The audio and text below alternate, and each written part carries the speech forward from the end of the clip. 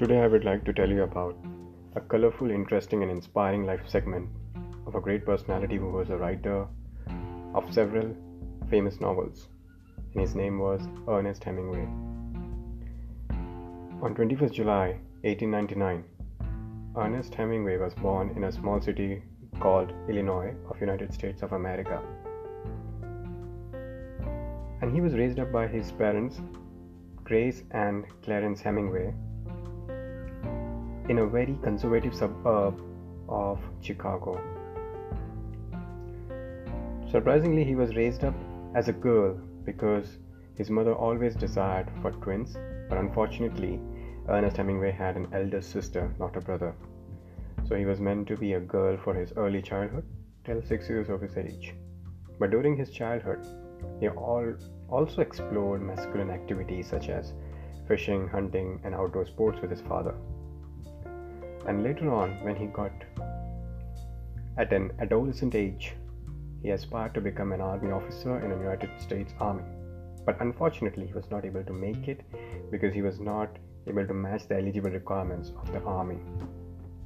But in 1918, when United States of America entered World War I, he joined the ambulance unit of Italian Army, and there he served at the front. And for his service, he also received Italian Silver Medal Bravery Award.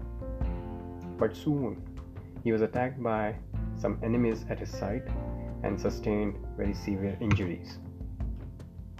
Post that, he was admitted in a hospital based in Milan. There he met a woman named Agnes von Gorowski, who was about to become his first wife.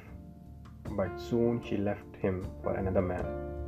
He felt devastated, and as a failure, he came back to United States to pursue a different profession, that was journalism, and he soon joined a company called Toronto Star, where he met his female correspondent named Hadley Richardson, and she became his first wife in 1920.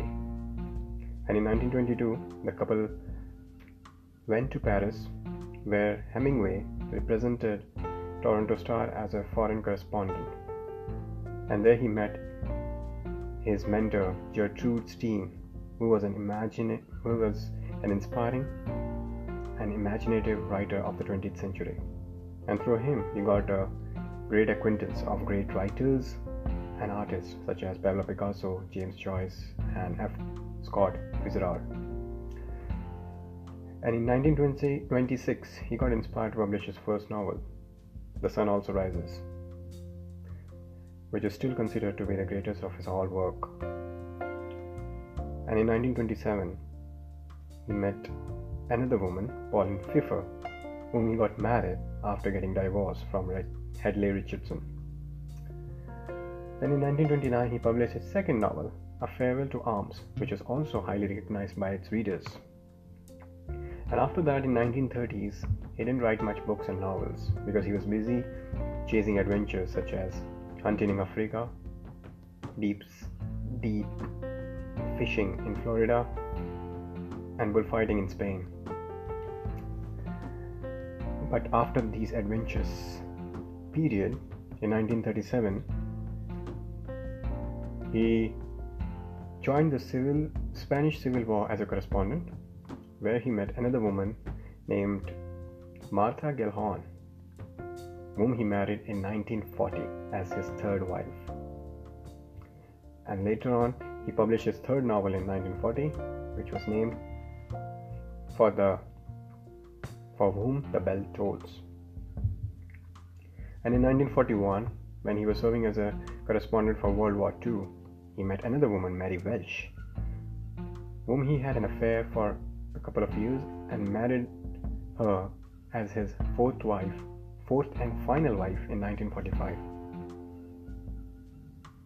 Unfortunately, in 1951, he published a book named The Old Man and the Sea, which won Pulitzer Prize. And this is the prize given to a person who excels in American literature, music, or art.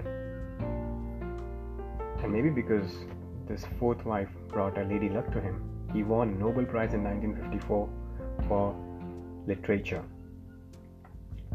And later on, during his last days of his life, he started realizing that his mental and physical health started deteriorating because he had sustained lots of injuries through his adventurous sports as well as several multiple plane crashes which he narrowly escaped.